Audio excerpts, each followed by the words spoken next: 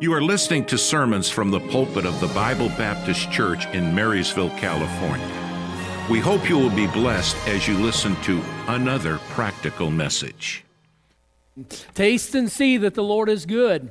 And if you are saved this morning and you know the Lord Jesus Christ as your Savior, you know He is good.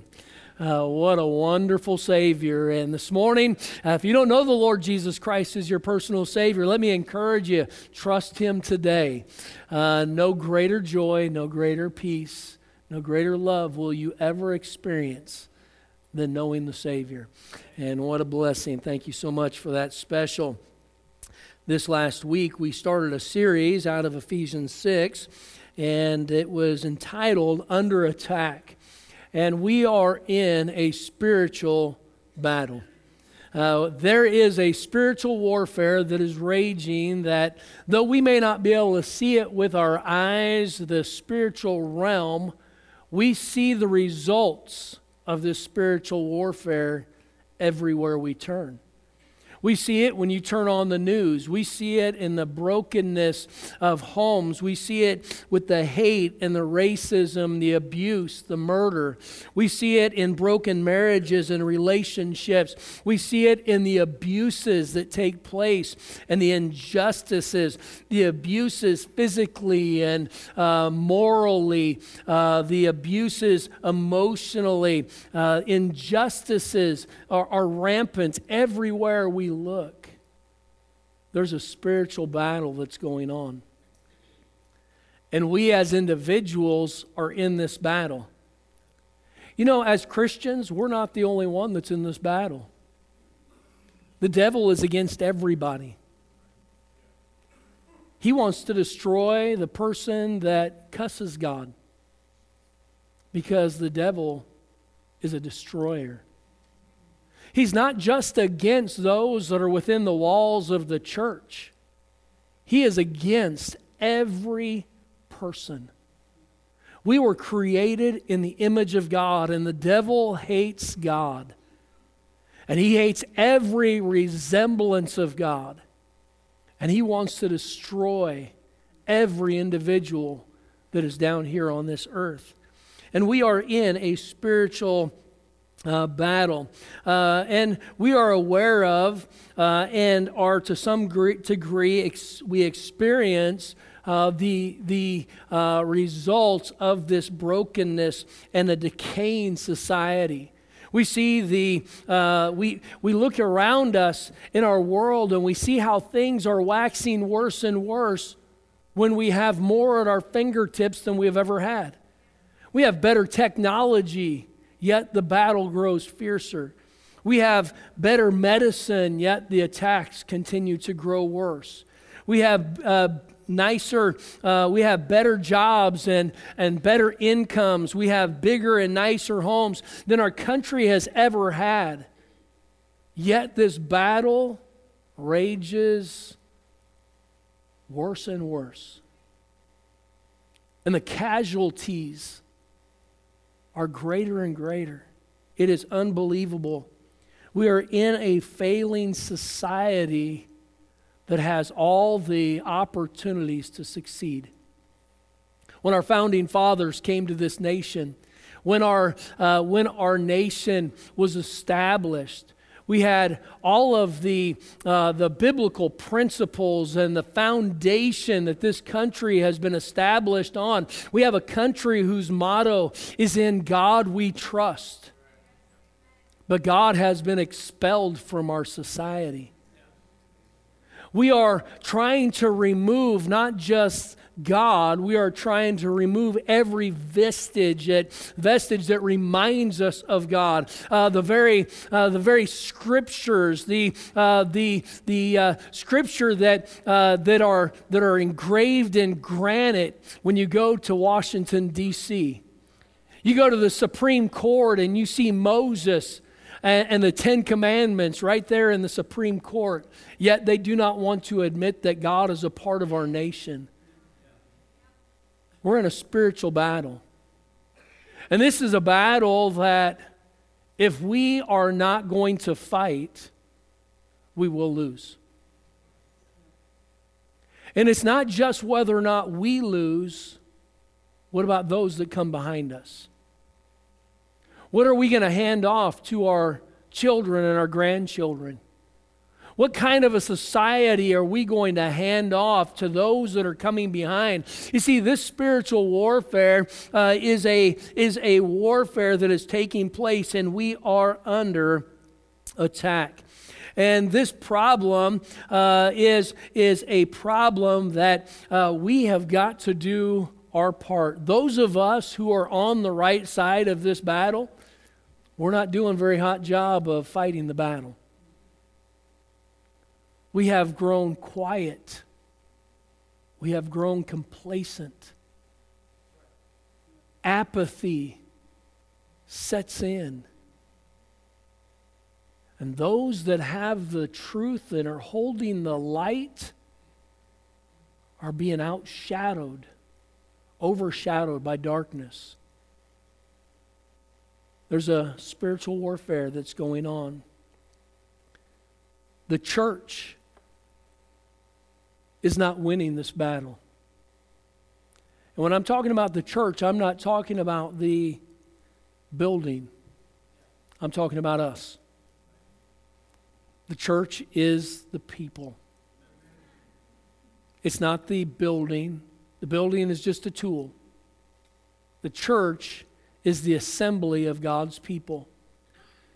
And as we are endeavoring collectively, corporately, to fight this spiritual battle that we have been brought into, a battle that God says that we are to put on the whole armor of God, that we may be able to stand against the wiles of the devil.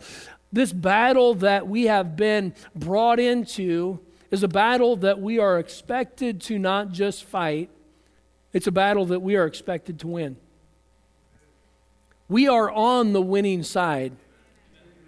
And we look around and we feel as though we are losing. And just as in times past, when there has been spirit of revival, those opportunities are here for us today. God has not left us without hope. And you and I, as believers, we have a wonderful opportunity to share how good God is with this dark world. And we've got to do our part as we do this morning. And as we look at this message, this series of Under Attack, I want to speak to you this morning on the subject religious relevancy. Religious relevancy. Now, I use the word religious in a very vague term because there's a difference between religion and Christianity. Religion is a do, and Christianity is a done.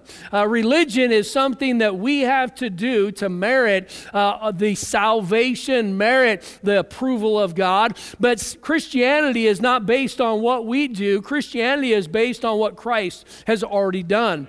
And so I use the term religious in a broad sense, understanding the difference here. Religious relevancy. And I say that because the world looks at Christians, the world looks at church, they don't understand what the differences are. They just look at us and they do not understand the impact or the relevancy that we have for their life. Are we relevant to the needs of this world? And the answer is yes. A resounding yes. We are relevant to what the needs of this world are. And though the church was never designed for the world, the church is an institution that God has started for the edification of the believer. And the mission of the church is to build the believer, to edify the believer, so the believer then can go out into the world and fulfill the mission that we have been commanded to fulfill. And that is to go into all the world and preach the gospel to every creature. You see, we have the truth. We have the light. And this world is in darkness. And this battle of darkness is one that is prevailing. And we have got to come to a place where we recognize that as soldiers of the King, as those who are the light bearers for the Lord Jesus Christ, we need to make sure that we are holding holding the banner high so other people will see how good God is. The Lord is good, amen? He is worthy of our honor, and He is worthy of our praise, and He is worthy of us living and serving Him because of what He has already done for us. I mean, I just celebrated this week my 38th anniversary of being saved, my 38th spiritual birthday. I look back at that day, April 23rd, 1983, and that was the day that I accepted Jesus Christ as my personal Savior. You know what? Old things are passed away. Behold, all things are become new. Everything changed because of what the Lord did in my life on that day. Let me tell you something. That's exactly what God can do in every other person's life when they put their faith in Jesus Christ. He is the answer for every problem. The problem for every marriage is not just counseling. The problem, or the answer for every marriage is the Lord Jesus Christ. The problem, financial problems that people experience, it's not just having a better plan. The answer is the Lord Jesus Christ. The answer for the parenting and raising children in this dark day, it's not just trying to get them into more clubs and programs. The Lord is the answer for every situation that you and I face. You see, Jesus is the answer, the songwriter wrote. For the world today, above Him there's none other. Jesus is the way. Dr. Ken Ham, he wrote a book entitled Gospel Reset. In this book, he shared the premise that we currently live in a post-Christian culture. And the gospel has to be shared on the basis of a basis that our country is biblically illiterate. Now that has never been the case. America has been the nation of Christianity. America has been the nation where the biblical truths have been shared. The fabric of our nation, not that everybody in America was a Christian, but the very fabric that our society, our civil government, our justice system, it is all built on biblical principle. And there was an understanding of right and wrong. You know what happened? You remove God from the equation, and now there are no absolutes. And without absolutes, a country comes apart. Parents, without absolutes, your home will come apart. There is right, and there is wrong. And I know that sometimes the right and wrong and the differences might be a little bit vague in some situations, but for the most part, we know what's right and what's wrong.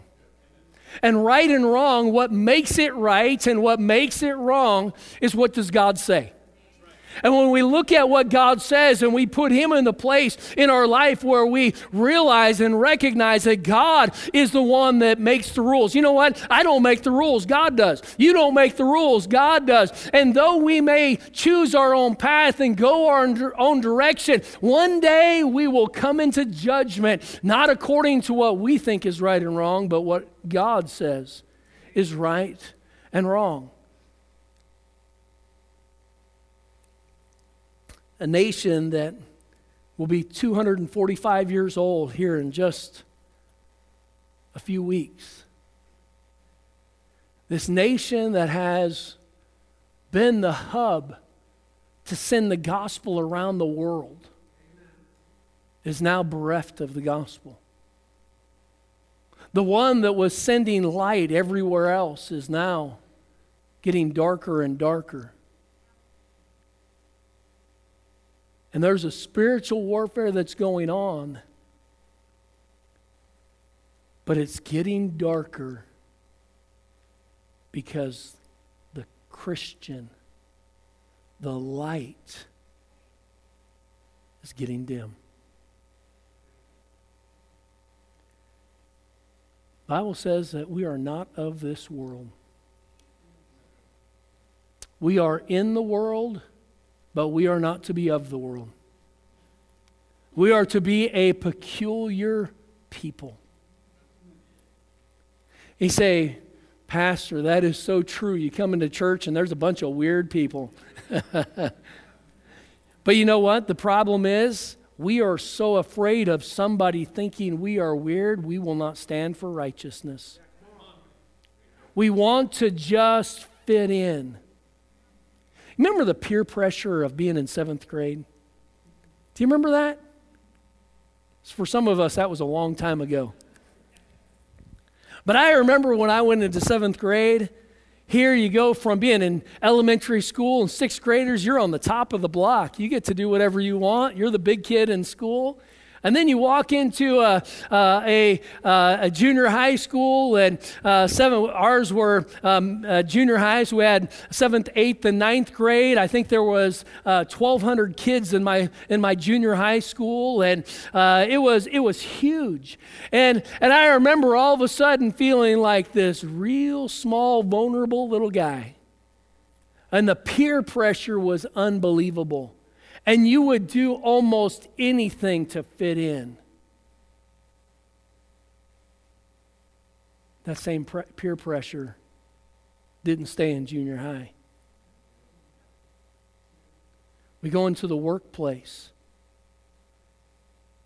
and everybody's promoting wickedness and espousing all of this ungodly principles. And we stay quiet.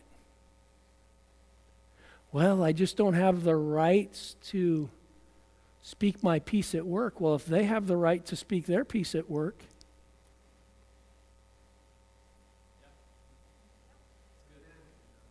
come on, don't get quiet. You see, that peer pressure now, all of a sudden, we have allowed the darkness, this spiritual battle that is going on. I'm not saying that you get up in the workplace and you get your Bible out and you start preaching to everybody. I'm not saying that. But what I am saying is there is right and wrong, and the views of unrighteousness, and there are views of righteousness. And we have to stand somewhere, and silence is consent. Silence is consent. And for too long, we have been quiet. Let me tell you, the abortion crowd is not quiet. Don't get quiet on me. We're just starting.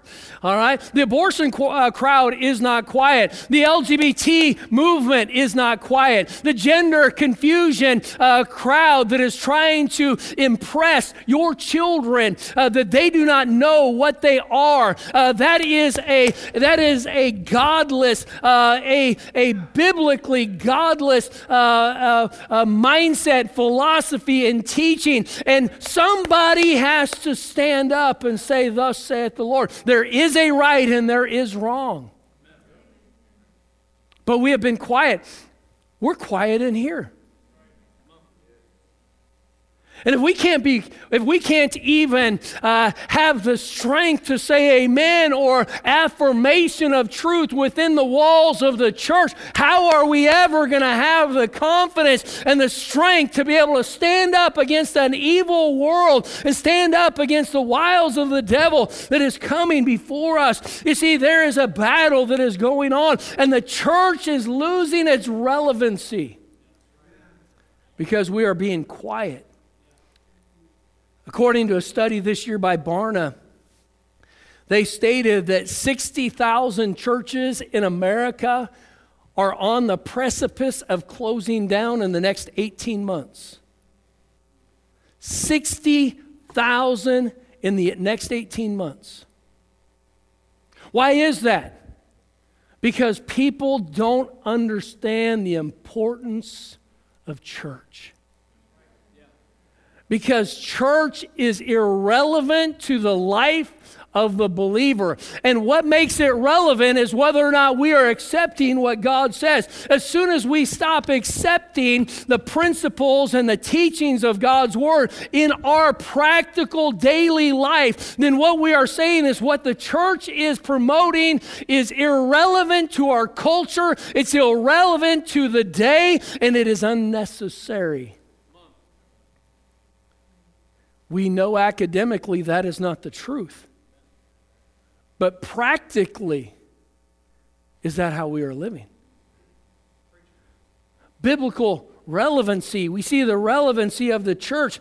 According to a Pew Research poll, they stated that only 4 out of 10 regular church attendees attended church within the last month. That's those that are saying that they are regular church attendees. Only 40% say that they're going to church.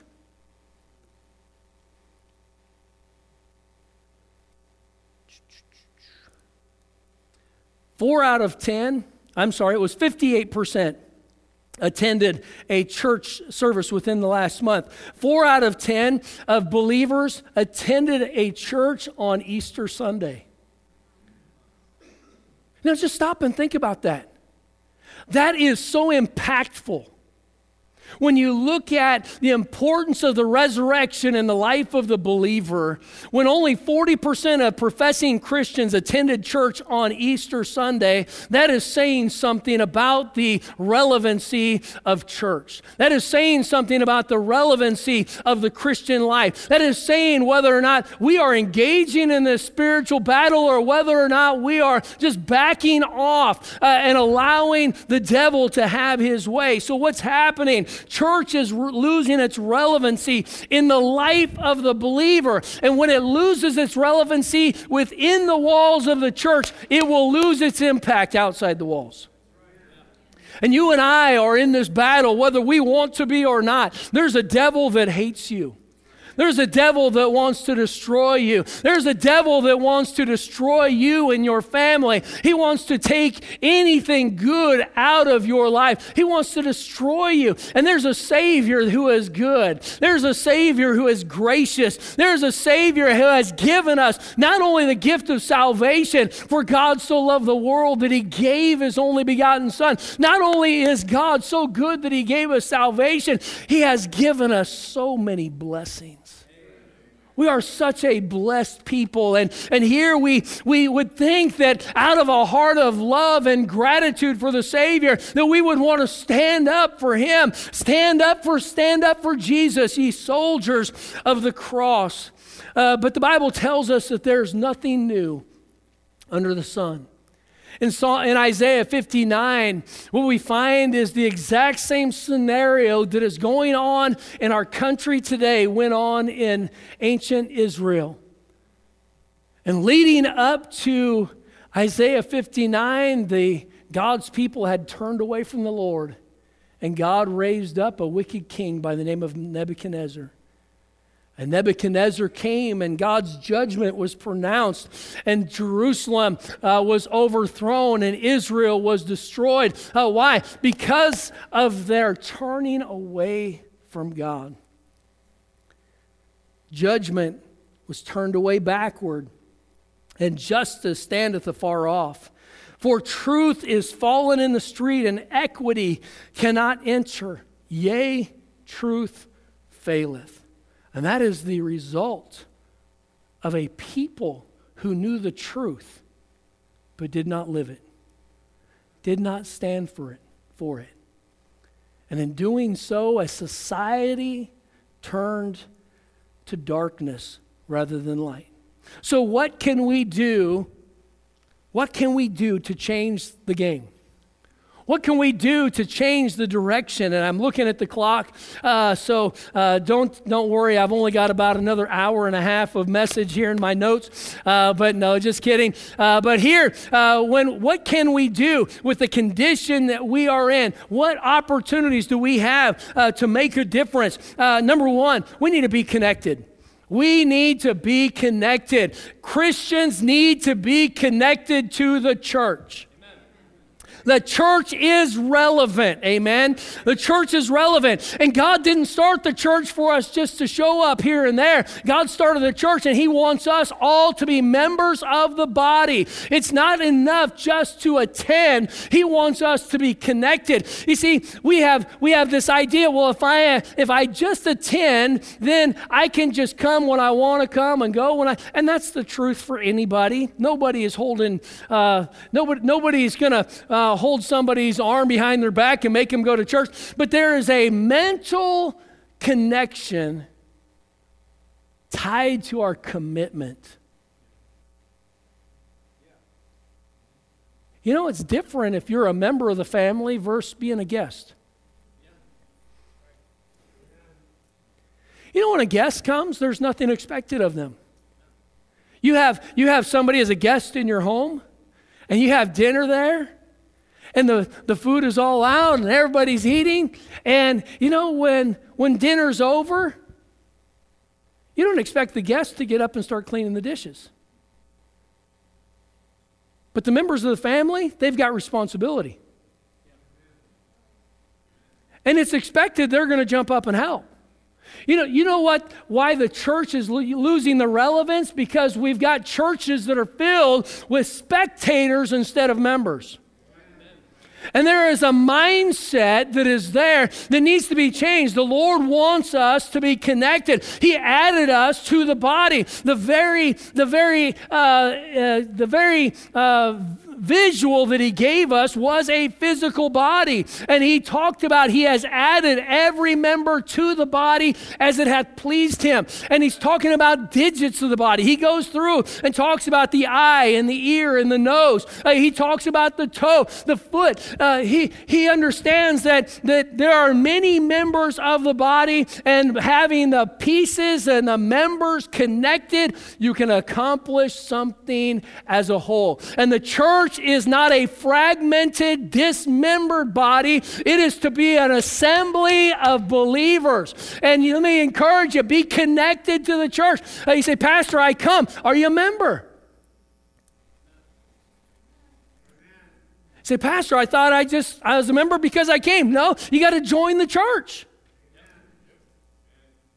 You say, well, what does that entail? Well, if you're saved and you've been baptized by scripturally by immersion, and you would like to come and join the church and with an affirmation of the testimony of our faith, the statement of faith, you're welcome. And God wants you to be a part of the body. We need to be members of the body. The church, it is not a passive program that we attend. It is a body that we belong to, a functioning, contributing body. 1 Corinthians chapter 12, verses 21 to 26. Just jot those down. But we need to be connected. It's a spiritual, corporate, living institution that the Lord Jesus started, that he loves, and that he purchased with his own blood.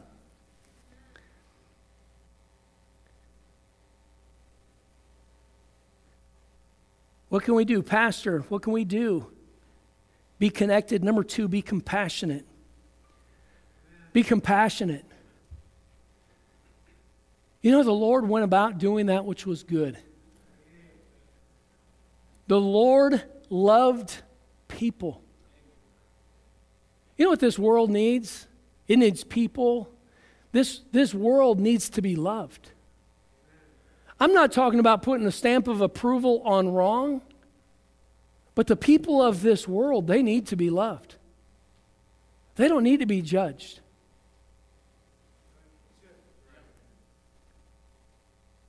We don't do so good at that anyway.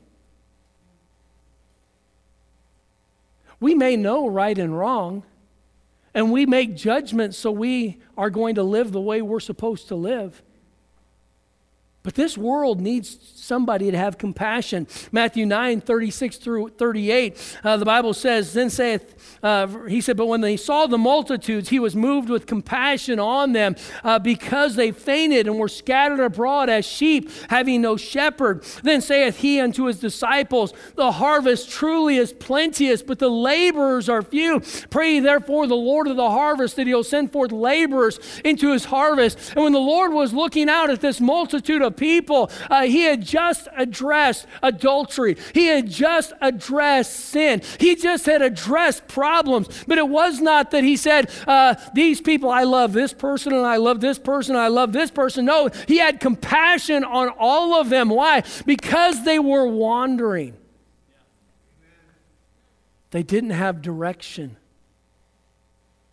You know, the people that are out in the world doing things that we would look at and just scratch our head. Why are you doing that? Because they have no direction. The absolutes have been removed out of their life. There are things that they have not been given. I'm not saying that's the truth for everybody. But the Lord looked at that crowd and he said that they were scattered abroad, they were faint, they were weak, they were wandering, they were vulnerable. These people were lost without God in this world. And the Lord looked at them and he was looking at them with compassion. And you and I, we need to look around at this world with compassion. With compassion.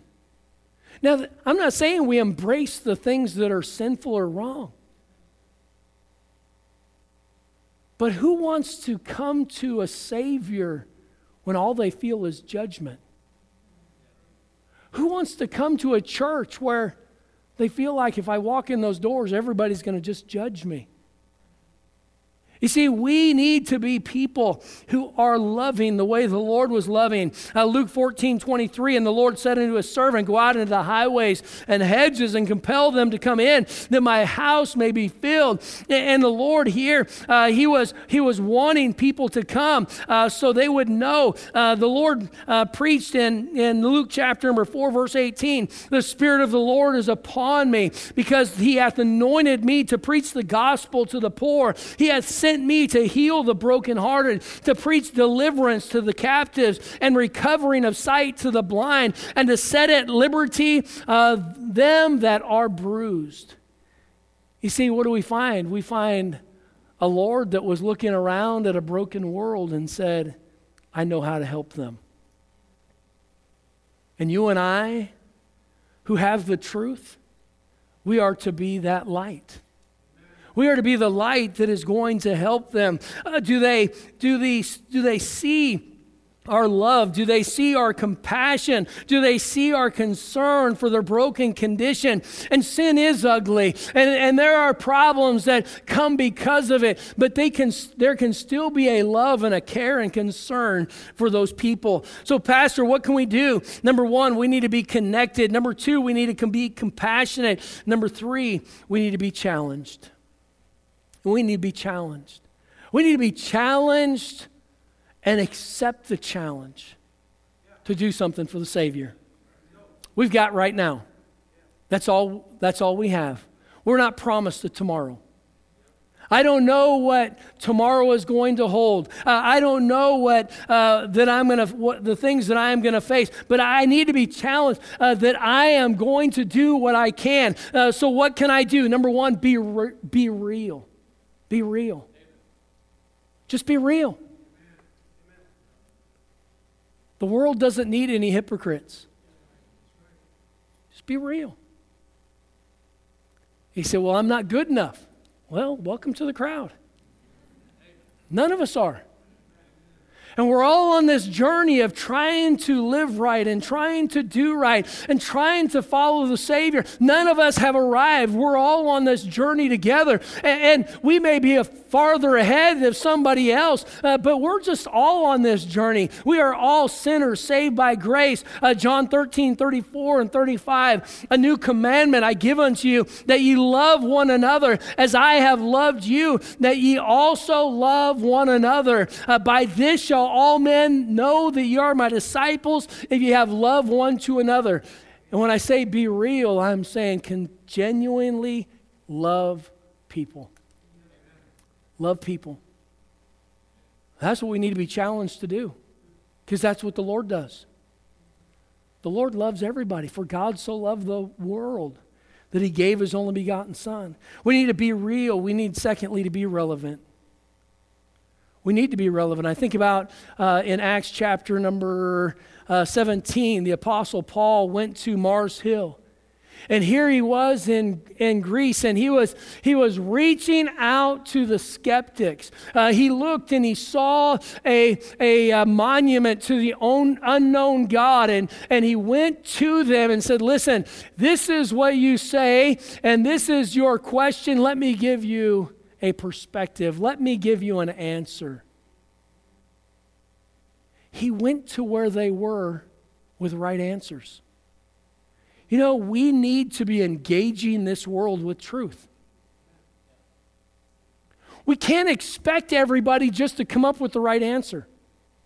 I would never have. I would never have been able to assimilate the understanding of who God was if somebody did not confront me with the gospel. If somebody did not come alongside and teach and train, if somebody didn't disciple me, there was no way that I was going to learn it, and that's the case for you as well. We need to be relevant to the world that's around us. We say that there are problems with the philosophy of this world. Are we standing up with biblical answers of why, what we believe?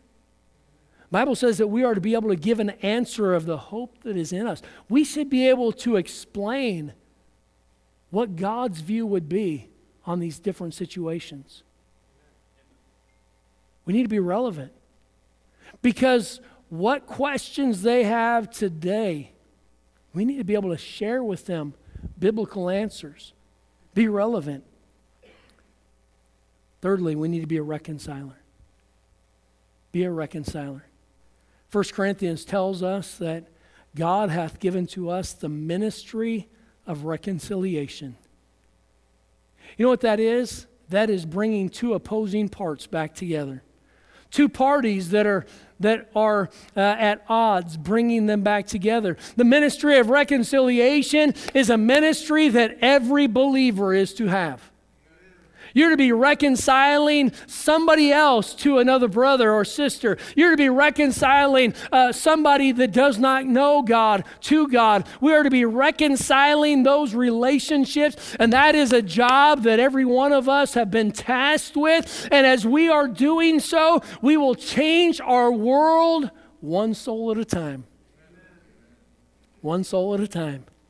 The church needs to be relevant. Religious relevancy.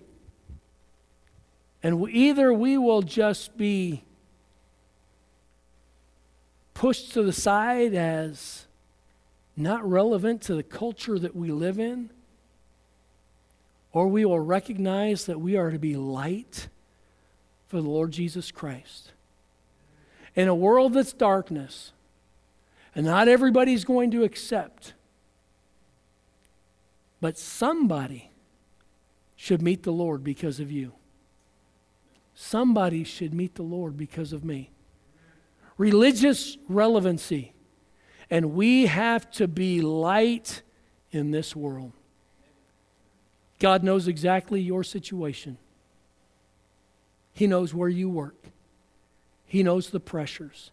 He knows people in your family. He knows those that you have influence with. He knows the spiritual warfare that you face day in and day out. And He wants you to have victory. We're under attack. We need to put on the whole armor of God so we can stand in this evil day. Father, I pray that you'd help us this morning. Thank you for the fact that you have given us truth to stand by. It's not just somebody's opinion. It's not just another idea that somebody came up with. God, you have given us the absolutes for an individual. You have given us absolutes for a society, for this world that you created. And now we come before you this morning just seeking your direction and your guidance. We pray that you would help the church to be relevant to the society that you have left us in. And that comes down to each and every person realizing that they have an opportunity to stand for you. And I pray that that would be the case. Heads bowed, eyes closed. You say this morning, Pastor, I'm saved. I know the Lord Jesus Christ is my personal Savior. Say, Pastor, that's me this morning. I know the Lord is my Savior. There's been a time that I've accepted Him. Just slip your hand up this morning if you would. Praise the Lord. Praise the Lord. Testimony to the Lord. You can put it down.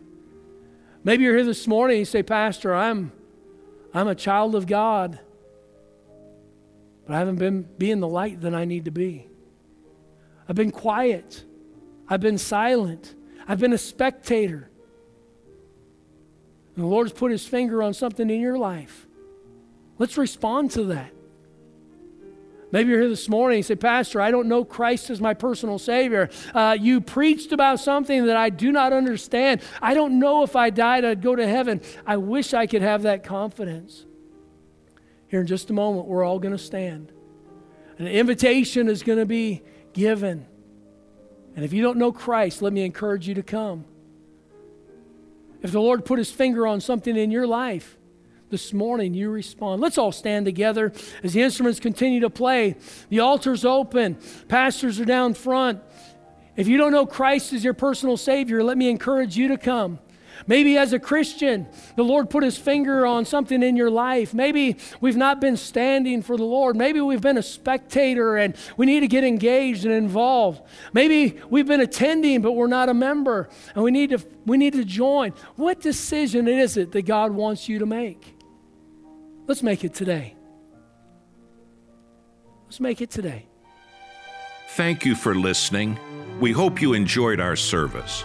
If you would like to hear more, visit our website at bbc4me.org. That's bbc4me.org. May God bless you.